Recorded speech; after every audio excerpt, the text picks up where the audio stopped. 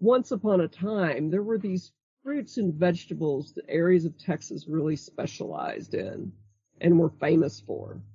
The Pecos cantaloupe, the noonday onion. I've been living out by Pecos, and I can barely find them in the summer, and I drive through those fields, and nobody's growing them anymore. And at this point in time, I don't know if that's about lack of access to labor, lack of access of the infrastructure to get the product to market, but our fruit and vegetable production just seems to be withering. Yeah. And it may be that labor costs in this country are too high. And if that's the case, that starts becoming a national security problem to me if we can't grow our own food here in Texas with as many diverse climates as we have. Yeah. Yeah.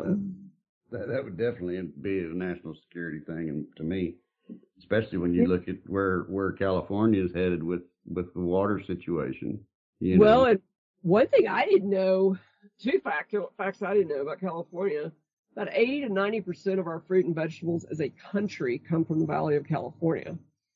And their water situation goes two ways. That valley, on the historic record, is subject to massive floods about every 150 years. There was a big one in the middle of the 1800s. And by big, I mean cows floating by flood, 10, 15 feet of water, because the valley is basically a big bathtub. It doesn't drain very. And on the geologic record, that flood was small. They're bigger historically, and they're overdue for one. And when I learned that, I was like, oh my God, if that happens, the whole country's in trouble. And here's Texas that could fill that void and put some of our national eggs in another basket.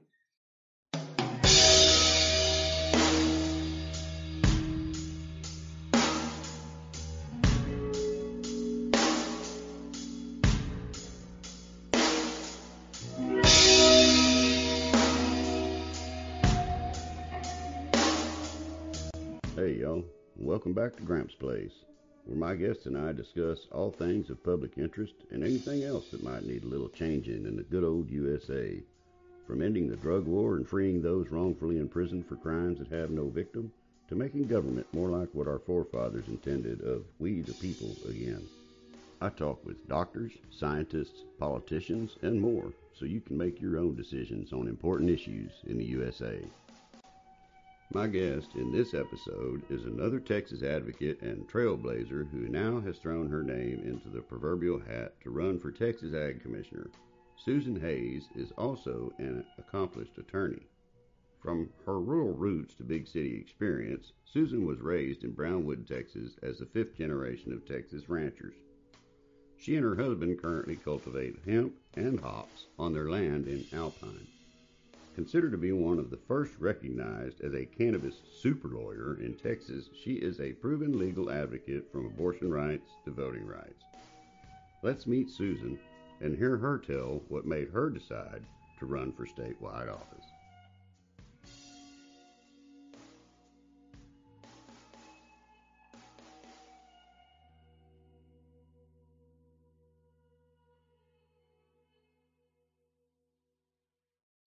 Hello, Susan, and thank you for joining me here on Gramps Place. A pleasure to be here. Thanks for having me. Been looking forward to it. Please introduce yourself to our listeners and tell them a little bit about yourself, your background. That kind of thing. Yeah, my name is Susan Hayes. I grew up in Brownwood, Texas, and I'm running for agriculture commissioner. I grew up in a family that had been ranching in Texas since shortly after the Civil War in places like Jones County, Runnels County. My brother raises bison in Brown County now. But I'm an attorney. I left my small town and went to UT and got an education and went off to law school on the East Coast, came back, and have worked as a litigator and more recently as a lobbyist, but always kind of in and around government. Always, loved the Capitol building and loved trying to make policy. About 7 or 8 years ago, I made a very conscious decision that I wanted to pursue a specialty in cannabis law because I thought it'd be about the most interesting thing I could do. And, started meeting folks, reading, spent weeks teaching myself the legal history of the criminalization of marijuana. and also the scientific history of, what did we know and when was it used medically, and when was it kind of crowded out, ironically, by opioids. And then what had happened every time the government had taken a long look of, is this stuff good for you or not? Which the answer is yes. They found out it was, and then they criminalized it anyway, by and large. And with that cannabis work, I was working on a hemp bill in 2019 for clients, and embedded myself as the nerd lawyer who could help fine-tune bill language, and helped draft HB 1325, which legalized hemp in Texas. And when you're making policy and getting things done, there's really different phases to it. Passing a bill is often just step one. After that comes agency rulemaking. And particularly when it's a new topic to the people in the agency, they're kind of lost. So I got together with some other lawyers and lobbyists, and we did a couple teach-ins for staff at TDA and DISHES just to teach them how this works. What is cannabis? How does it grow? What kind of things do they need to worry about as regulators, and what things should you not worry about at all? Nudge, nudge, wink, wink. And also through the rulemaking process. Each agency gets to make rules. And I pretty quickly found TDA, the Department of Agriculture, frustrating, if not outright weird. I already knew Sid Miller has a terrible reputation ethically. Okay. He'd had around the Capitol for many years. And as 2019 wore on, I just watching it, sort of the open graft and corruption go down, really pissed me off. And at the time, I would vent to some friends about, so help me God, I'm going to run against that guy. He's just doing this all wrong. Fast forward to this last fall, I had some people call me up and ask me to run, and thought about it for a couple of weeks. I've helped people run for office, been doing politics since I was in college, and my rule is always no divorces, no bankruptcies, meaning don't run unless you can get through it financially, and the people around you and the people you love are supportive, and they understand what you're getting into, because it's a stressful deal. That's very important, because and it's ironic you bring that up, because I know you know my story from my activism here in Texas, and that I lost a son, so legalization of medical cannabis is very important to me. And, the roadblocks we've had with Dan Patrick for the last several sessions. And even with just something as simple as decrim, he won't have it, Yeah. And he doesn't understand it. Being my background, being in commercial construction, I build schools for a living and have for 30 years. I know a lot about where people's property taxes are going. So I had made a pledge that I was going to primary Dan Patrick. But my wife said, please don't. So she didn't want to get into the spotlight. So, otherwise last year I would have started making the rounds, within the Republican realm and where I needed to get my name in the hat. But I put it up to her relatively early on, almost right after the last election where he got reelected. And she was like, no. And I said, okay.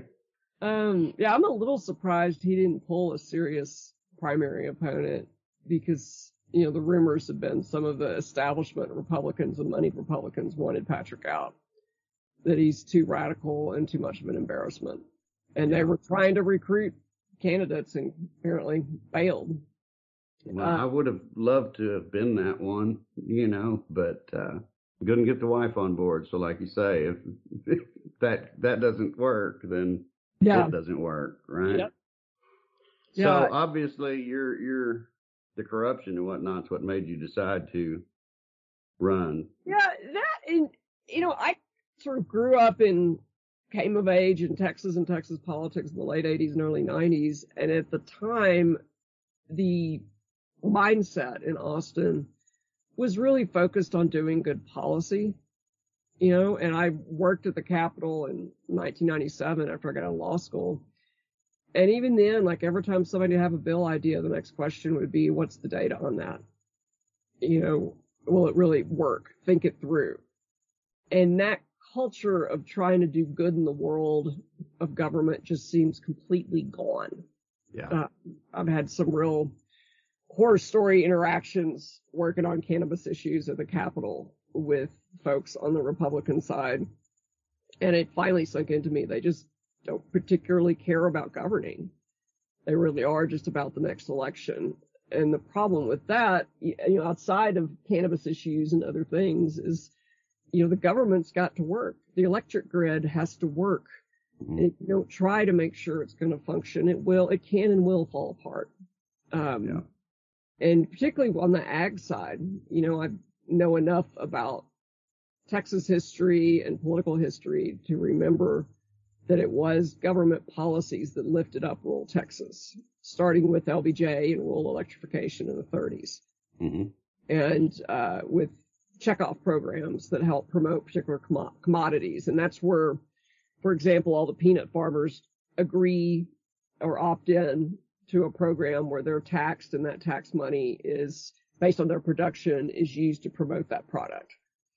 And that's how certain crops like that got going in Texas, along with things like cotton gins. That set up the processing infrastructure for cotton in Texas. And cooperative based, they were controlled in the community, and all of ag has become big corporate ag, Wall Street profits. And that doesn't leave money back in small towns or in the hands of farmers and ranchers. Not at all. So tell us, what changes to the Texas AG's office do you believe need to be made? Well, first, there's going to be a good scrubbing when I'm commissioned. And I know from working with that office, there's some good people there, and they're really frustrated and who are trying to do the right thing and the right job, but they don't have any support.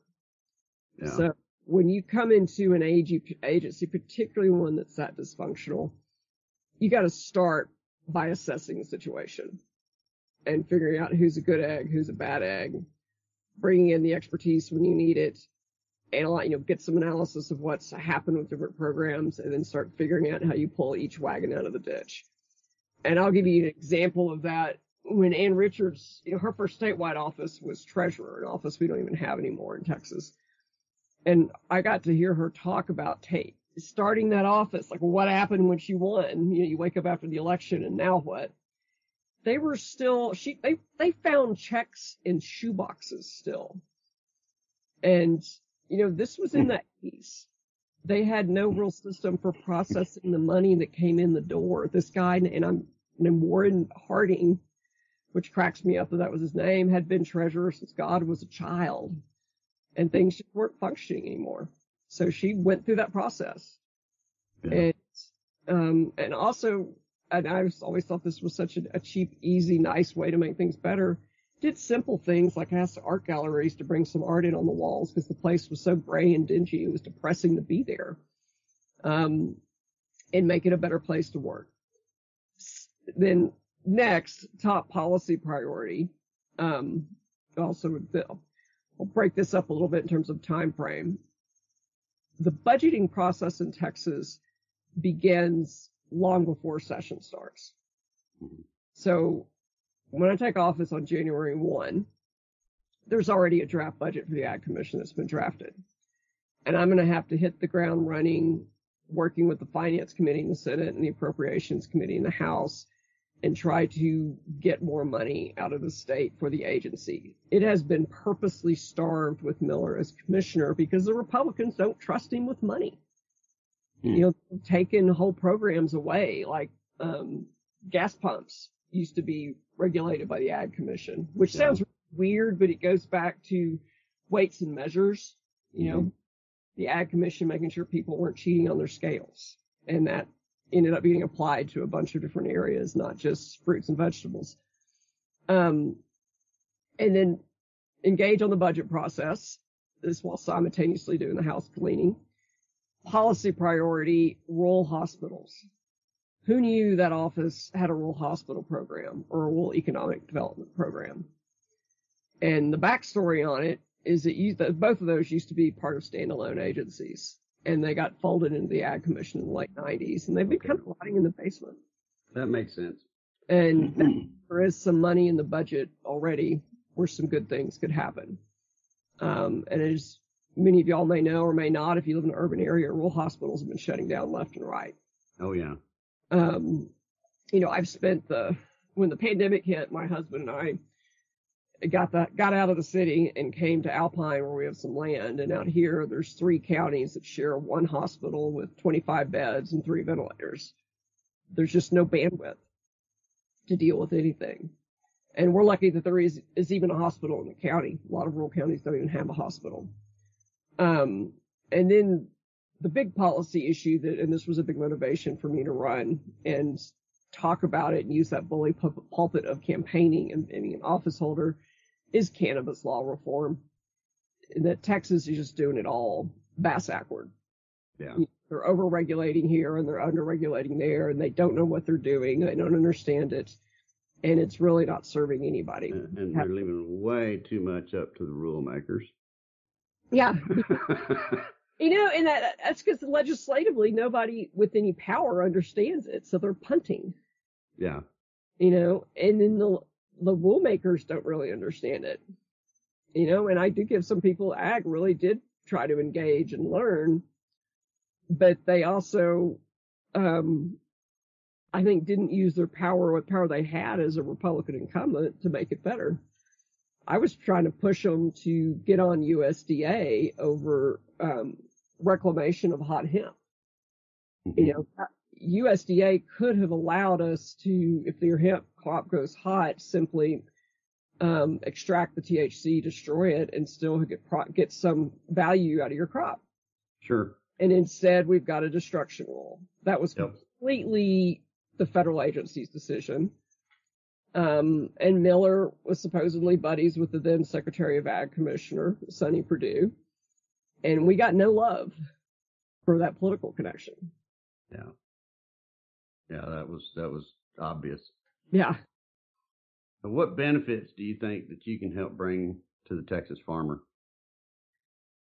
Having an agency that's looking after their economic well-being. Once upon a time, I think the agency was looking for places for farmers to get into, different crops, different livestock that might bring a better profit, a livability, if you will. Mm-hmm. And I am not enough of an agronomist or an economist to fully understand the answer to the problem of why can't people make a living off 10 acres of land anymore, if it's decent farmland. If you could grow high quality hemp, you could. Mm-hmm. With that much acreage. But Ag doesn't offer much help. And where USDA offers help, it's pretty buried on a website. Ag also, I think, doesn't have a good relationship with Texas A&M AgriLife. That's part of their job of guiding farmers county by county and doing research. And also another problem I want to solve or answer I want to what I've seen as a change in the ag industry. Once upon a time, there were these fruits and vegetables that areas of Texas really specialized in and were famous for. The Pecos cantaloupe, the noonday onion. I've been living out by Pecos and I can barely find them in the summer, and I drive through those fields and nobody's growing them anymore. And at this point in time, I don't know if that's about lack of access to labor, lack of access of the infrastructure to get the product to market, but our fruit and vegetable production just seems to be withering. Yeah. And it may be that labor costs in this country are too high. And if that's the case, that starts becoming a national security problem to me if we can't grow our own food here in Texas with as many diverse climates as we have. Yeah. Yeah. That would definitely be a national security thing, and to me, especially when you look at where California is headed with the water situation. Well, and one thing I didn't know, two facts I didn't know about California. About 80 to 90% of our fruit and vegetables as a country come from the Valley of California. And their water situation goes two ways. That valley, on the historic record, is subject to massive floods about every 150 years. There was a big one in the middle of the 1800s. And by big, I mean cows floating by flood, 10, 15 feet of water, because the valley is basically a big bathtub. It doesn't drain very. And on the geologic record, that flood was small. They're bigger historically, and they're overdue for one. And when I learned that, I was like, oh my God, if that happens, the whole country's in trouble. And here's Texas that could fill that void and put some of our national eggs in another basket. And there seems to be no real effort to help people coming out of the Ag Department. Yeah, that's definitely an area that could use some attention, in my opinion. Pardon this short break for a word from our sponsors. Hey y'all. Are you enjoying the guests and subjects Gramps is bringing you each week? Did you know Gramps does this all on his own? No production team and no producers. Just Gramps. Please consider making a monthly contribution to help Gramps continue to do what he does in an effort to educate, agitate, and motivate millions to get involved. It is as easy as clicking on the link in the show description that says, "Support this podcast." It can be as little as 99 cents per month. As always, Gramps thanks you for listening and for your support.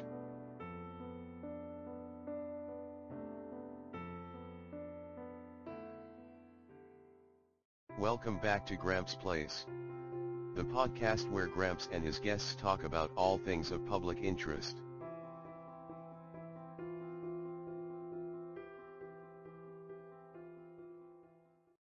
I gotta ask you, it's a little bit off topic, but Go for it. I gotta ask you just because I know you've been deeply involved in the whole Delta 8 and smokable hemp ban and all that hoopla. Where are we at on those two subjects nowadays? Yeah. In fact, I was just working on the smokable hemp case a little bit today. And this is going to get legal nerdy, but part of it is what Ken Paxton has been doing with the AG's office and positions they've been taking in cases where people bring constitutional challenges. The smokable hemp case, we got an injunction at the trial court, temporary injunction, and then we got a permanent injunction. The AG appealed it. The AG is taking the position that anytime they appeal something, and formally docketing an appeal is a simple 2-page document. It's nothing. Yeah. That automatically stays an injunction, which is crazy to me, because if that's true, then the government can routinely violate our constitutional rights, and there's really not anything practically we can do about it, because appeals take months and months. Mm-hmm. They appealed the smokable hemp case directly to the Texas Supreme Court, skipping over the Austin Court of Appeals, which you can do when it is a case challenging the constitutionality of a law. And the state's brief got filed today. I was reading through it a couple hours ago. It's set for oral argument on March 22nd. And we can expect an opinion from the Texas Supreme Court probably in the summer, but it could be later than that. The Delta 8 case got an injunction from a trial court. And they are raising really different legal issues in the smokable case. Yeah. And in some ways, I think they've got a harder row to hoe because Delta 8 gets people high and smoking CBD doesn't. Yeah. And there's sort of an edgy factor to that. The government has long had the power to restrict what people can do to get intoxicated. Mm-hmm. They're on appeal to the Austin Court of Appeals, and that'll probably take a year and a half, 2 years. And as long as they keep their injunction in place, Delta 8 can still be grown or still be sold. It does get grayer and more complicated for people out there on both issues because you can have a law, but you also have to enforce it. And I went round and round on this argument during session as I watched the Delta 8 fight blow up a little hemp law cleanup bill I was working on that had a dozen small good things in it that all died because of the Delta 8 fight. the conservative senators were thumping their chests and wanted to ban it. And my private response to a couple of them when I got them in conversations is, y'all can't even enforce this. I mean, if it is already illegal, and DSHS began saying in May of the session that it was, DSHS, Department of State Health Services, you don't have the lab testing capability in your forensic crime labs to tell the difference between 8 and 9. And you don't really have the bandwidth in those forensic crime labs to tell the THC potency at scale. They can do it every now and then, but they can't do hundreds of samples. Yeah. Because Texas habitually underfunds its crime labs. Mm-hmm. Even while we're blowing $1 billion sending DPS down at the border to twiddle their thumbs. Yeah. And pull me over for a speeding ticket if you go more than 2 miles over the speed limit, which they will do out here in the Big Bend. So if y'all come out here, do not speed, whatever you do. Yeah. And at the same time, not only most of our urban counties, but many of the smaller counties are over prosecuting people for low-level marijuana possession. The whole thing's kind of dumb. And that's part of what I mean when I say Texas is going about it all bass-backward. Too much performative politics with Delta 8. And that all makes this next election incredibly important. Mm-hmm. If Dan Patrick is defeated in November, we're going to rock and roll on medical cannabis and legalization bills. And same if Beto beats Greg Abbott. I mean, strategically, the lieutenant governor's office is more important. Mm-hmm. But having a statewide leader who really understands the issue, whether that's me as ag commissioner or Beto as governor, will be a sea change. Mm-hmm. There'll be somebody with power who can sit down senators and representatives and explain to them with some force behind them. Yeah. The mind-boggling thing for me, and I've talked to several people, and something Lisa Pittman said that stuck in my mind is Texas don't really need the money, so the revenue factor doesn't really apply. And I never really thought about it from that perspective before, but I can't help but look at the headlines coming out of states like Illinois. Mm-hmm. And look at the population comparison from Illinois to Texas, and just it's mind-boggling. Moment early in the pandemic where some of those state leaders were, and not Patrick and Abbott necessarily, but the chair of finance, who's now retired, and the comptroller were privately asking those questions. What would it look like if we legalized? How much money? And I was working with Vicente Cederberg, a law firm in Denver, and they have a cannabis economist on staff, and they did a serious analysis of it. The thoughtful number they came up with is $1 billion in revenue per biennium if you tax it at a reasonable rate. And their white paper had the appropriate warnings of don't go crazy and overtax it, because then the black market just flourishes. See Washington State or California. Mm-hmm. You've got to tax it at a reasonable amount, and you can still have $1 billion. Now, that is nothing to sneeze at, but the overall state budget's about $114 billion. Yeah. It's because we're so big, it's not a huge dent, but it still would go a long way because it's money they could play with. So what if that went to medical research? What if that went to, and Colorado has done this, I think it's really smart, just PSAs to kids about why they shouldn't consume cannabis until their brains are more developed, unless they're doctor's supervision. Colorado did that, and the rates of marijuana use by teenagers dropped after they legalized. Mm-hmm. And that's a great argument for us about why legalization doesn't mean kids are going to be smoking dope in the streets and screwing at intersections, because that's the image some of these conservatives have in their mind. Sure. And I think, that being said, the simple fact of whether Colorado did that program or not, I think there's going to be some off-fall just because, the largest percentage of teens that are doing it for one reason, because it's cool. Yeah, exactly, because you're not supposed to be doing it. That just like smoking cigarettes was for us when, Yeah. One of my favorite Molly Ivins quotes was in an essay she was asked to write about her favorite place in Texas. And her answer was Lubbock, Texas, because in Lubbock, they know what sin is. And that's important because then you know what to go out and do. Exactly. Yeah. Demystify it, educate people, and be reasonable about it.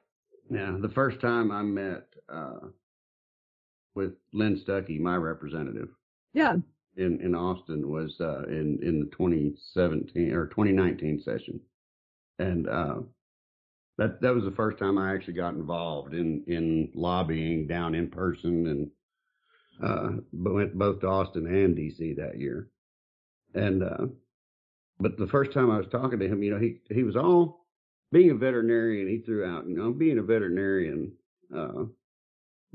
By trade, we know that we have all these tools in the toolbox to use when an animal's sick, but sometimes those tools don't work and we have to venture outside that box. He said, so I'm not against the idea of medical marijuana. He said, but we got to be careful. Yeah, that unknown scares me. And as soon as he said that, I was intrigued, so that piqued my interest. And he says, we got to be careful because we don't want to do it to where everybody's doing it. Yeah. And I said, Mr. Stuckey, what you fail to comprehend within that statement is one simple fact. Anybody who wants to already is. Mm-hmm. You're not stopping anything. Yeah. The arrest records in the state of Texas prove that. 2 million Texans admitted to Gallup polls that they use cannabis regularly. Yeah. And part of how I pivot that discussion is what are they using? This is about safe access. Mm-hmm. And product, is not adulterated or doesn't have pesticides in it because it came out of the black market. That's the other aspect that I try to push when I talk to lawmakers is, not only are we missing out, but we don't know the people that are doing it, that are going to do it anyway. Mm-hmm. They don't know what they're ingesting. Yeah. Yep. After the 2017 session, I'd been lobbying for a company from Nevada, and they made me their general counsel, and I spent about 8 months living in Vegas as Nevada was rolling out their adult use regulations, which was like drinking from a cannabis law fire hose, but it was an excellent, excellent training ground for me. And it also was a lot of fun to be in a state that not only had legal adult use, but also they have great labeling rules there. They don't just test and label THC and CBD content. You have to label with all dominant cannabinoids in your product and dominant terpenes. Good. And it was great. And I'll tell some stories on myself. I was never particularly into smoking dope in high school as much as I was a hellraiser, because the shitty Mexican skunk weed of the 1980s just made me go to sleep. And that was no fun. It just wasn't my thing. But when my husband and I were out in Vegas and you had that packaging and labeling, we were able to try different things out. And the thing I learned about myself is myrcene, which is a dominant terpene in most of the cannabis that's on the market, is a sedative, and it particularly knocks me out. But limonene, pinene, and some of those other terpenes just work great. And I did tell the following story to even a couple of Republican members when the context made it appropriate. And I was trying to explain what this world could look like. That I bought one of my favorite products was Baby J's. It looked like an Altoids tin, and it was 6 half joints, half pre-rolls, half-gram pre-rolls. And they had a variety pack where you could try 3 varieties of cannabis. And, and that half grams, as I explained to the uninitiated at the Capitol, is a little bit like splitting a bottle of wine with somebody. It's just a good thing to split with one other person. My husband, unlike me, who I grew up with in Brownwood, was much more of a connoisseur over the years and has a much higher tolerance than I do. Okay. Well, we split one of these half-gram pre-rolls one night, and sit down, watch TV. Whatever I had been working on that day had just really vexed me. I was trying to figure out how to make an argument in a brief. And I sat down, and within 5 minutes, my brain was solving the problems of the day. Get out a piece of paper, write down how I'm going to, make that argument. And I looked up at my husband and say, man, this stuff is great. He was slumped down in his chair, could barely keep his eyes open. He was so and I just died laughing. I just said, dude, you are stoned. But I was able to go get that package, turn it over, and learn my lesson. Oh, limiting training, good for me. And the joke is, Richard loves it too. That's what a legalized market should look like, where consumers can make educated choices. Yeah, where you can actually take a look, see what works, try it out, the whole bit. I mean, what we have now is a guessing game. Yeah, and completely. You're guessing that what you have this time and what you get next time is going to be something different. So the guessing game starts all over. We learned, and this seems like a million years ago because the pandemic has warped the time-space continuum. Certainly. But the EVALI crisis that happened about 3 years ago with black market vapes that were adulterated with vitamin E acetate, and it burned out people's lungs and killed some people. That's what the black market brings you if the government isn't stepping up to the plate and making sure what's out there for consumers is tested and safe. Yeah. It's too unknown, and kind of back to our crime labs and what law enforcement ought to be worried about. I have made friends with some of the crime lab people when I was working on the hemp bill because I wanted to understand their worlds and what they were capable of. And this has now been about 4 years. One of them told me that he hadn't seen it yet coming into Harris County, but his counterparts in other states were seeing all kinds. You can hide anything in a vape pen. It can be methamphetamine. It can be fentanyl. You can sell it as something else, but it's dosed with something else. And the dangerous like fentanyl. And it's a lot harder to test for a mystery substance than it is to test for something known for these labs. And our labs aren't prepared for whatever mystery substance is coming into the port of Houston from China in a vape pen. And that's terrifying to me. That's exactly how somebody's going to get hurt. That's exactly how a lot of people are going to get hurt. Yeah. And you're talking about a can of worms that I don't think anybody in the state of Texas, as far as governmental office holders, I'm speaking. Yeah. In the state of Texas or on the national scene has really thought about the magnitude that could be. Yeah. Nope. They have not wrapped their head around it.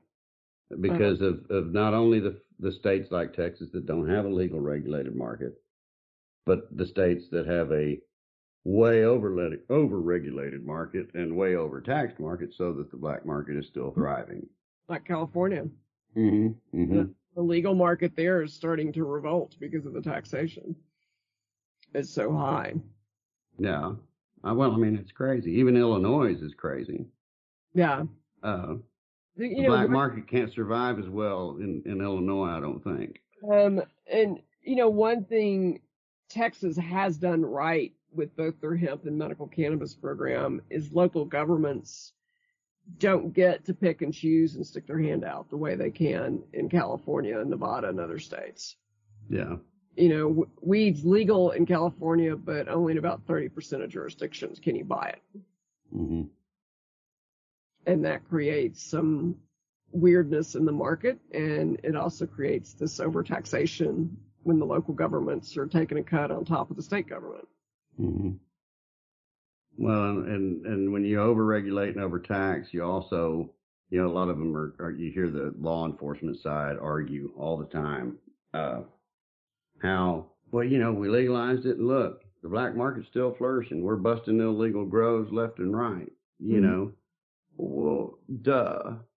They're no longer going to grow it in Mexico and bring it across the border when they've got a much easier chance of not being caught or messed with doing it in a legal state. It's also a failure to enforce the programs they've got. I mean, and I'm blanking on, I think Politico had a story about illegal grows in Oklahoma. and cartels, not Mexican necessarily, but Asian coming in and growing. Well, the state knows who's got a license. They can map that out. It's not hard when you see a grow that doesn't match a place with a license to go bust it. They're just not putting the resources into it. Mm-hmm. And that hurts the legal market and the good players who are trying to do things right. Yeah. You know, you've got to have a plan to weed out the bad actors. A lot of that, of course, this is just my opinion, but a lot of those illegal grows that are in Oklahoma right now are supplying Texas. Oh, yeah. Completely. We're supporting that problem that Oklahoma has. Was joking with somebody who called me wanting help should the licensing open up for medical.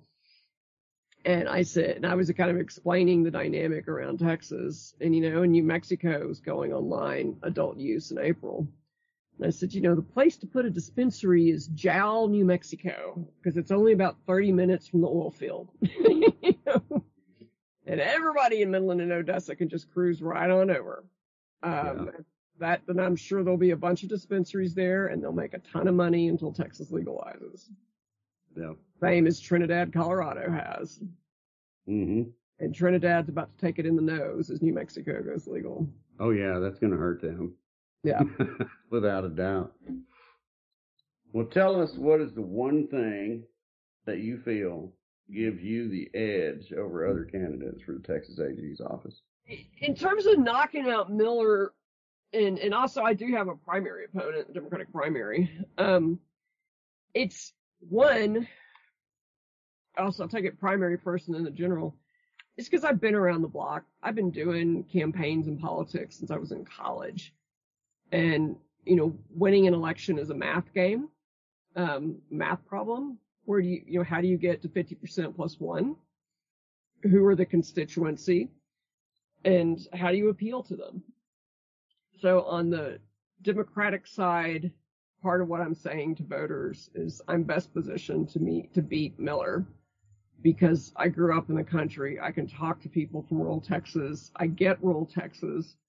I policy wonk on it for fun. That's why I've kept up with what's happening with rural hospitals and ag and whatnot over the years.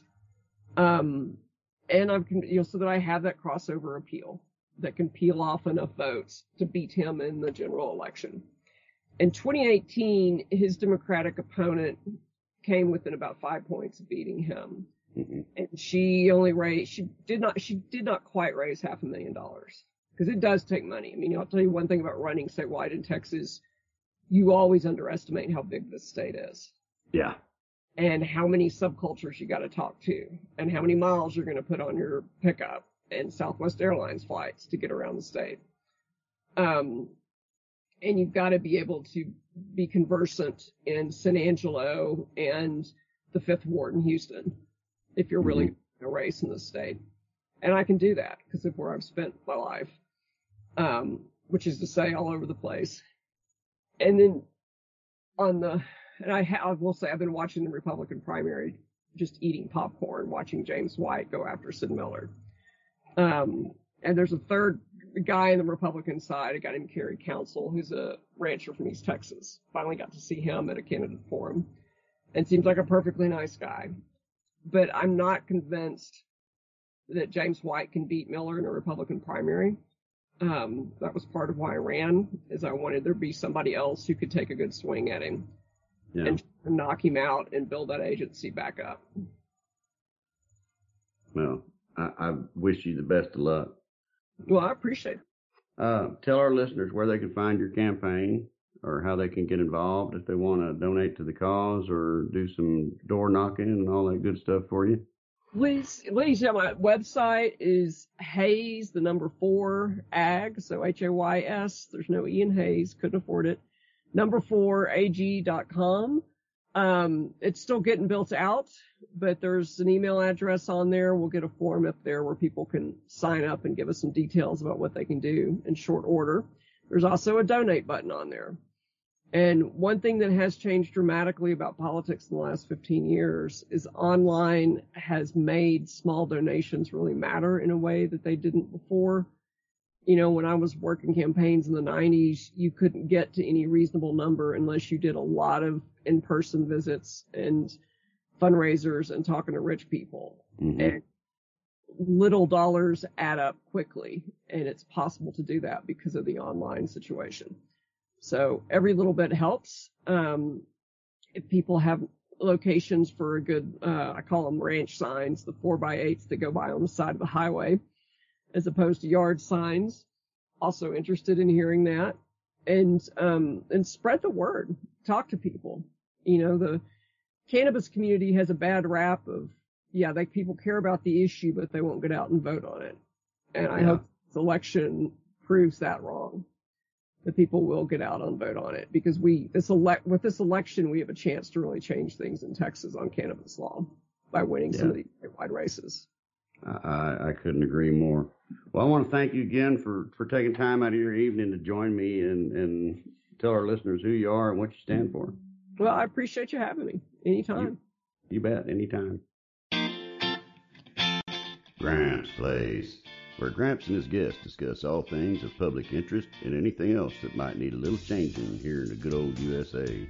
From ending the drug war and freeing those wrongfully imprisoned for crimes that have no victims, to making government more like what our forefathers intended of we the people again. Gramps talks with doctors, scientists, politicians, and more, so you can make your own decisions on important issues in the USA. Be sure to subscribe where you get your podcasts or visit GrampsPlace.net today. And as always, thank you for listening to Gramps Place.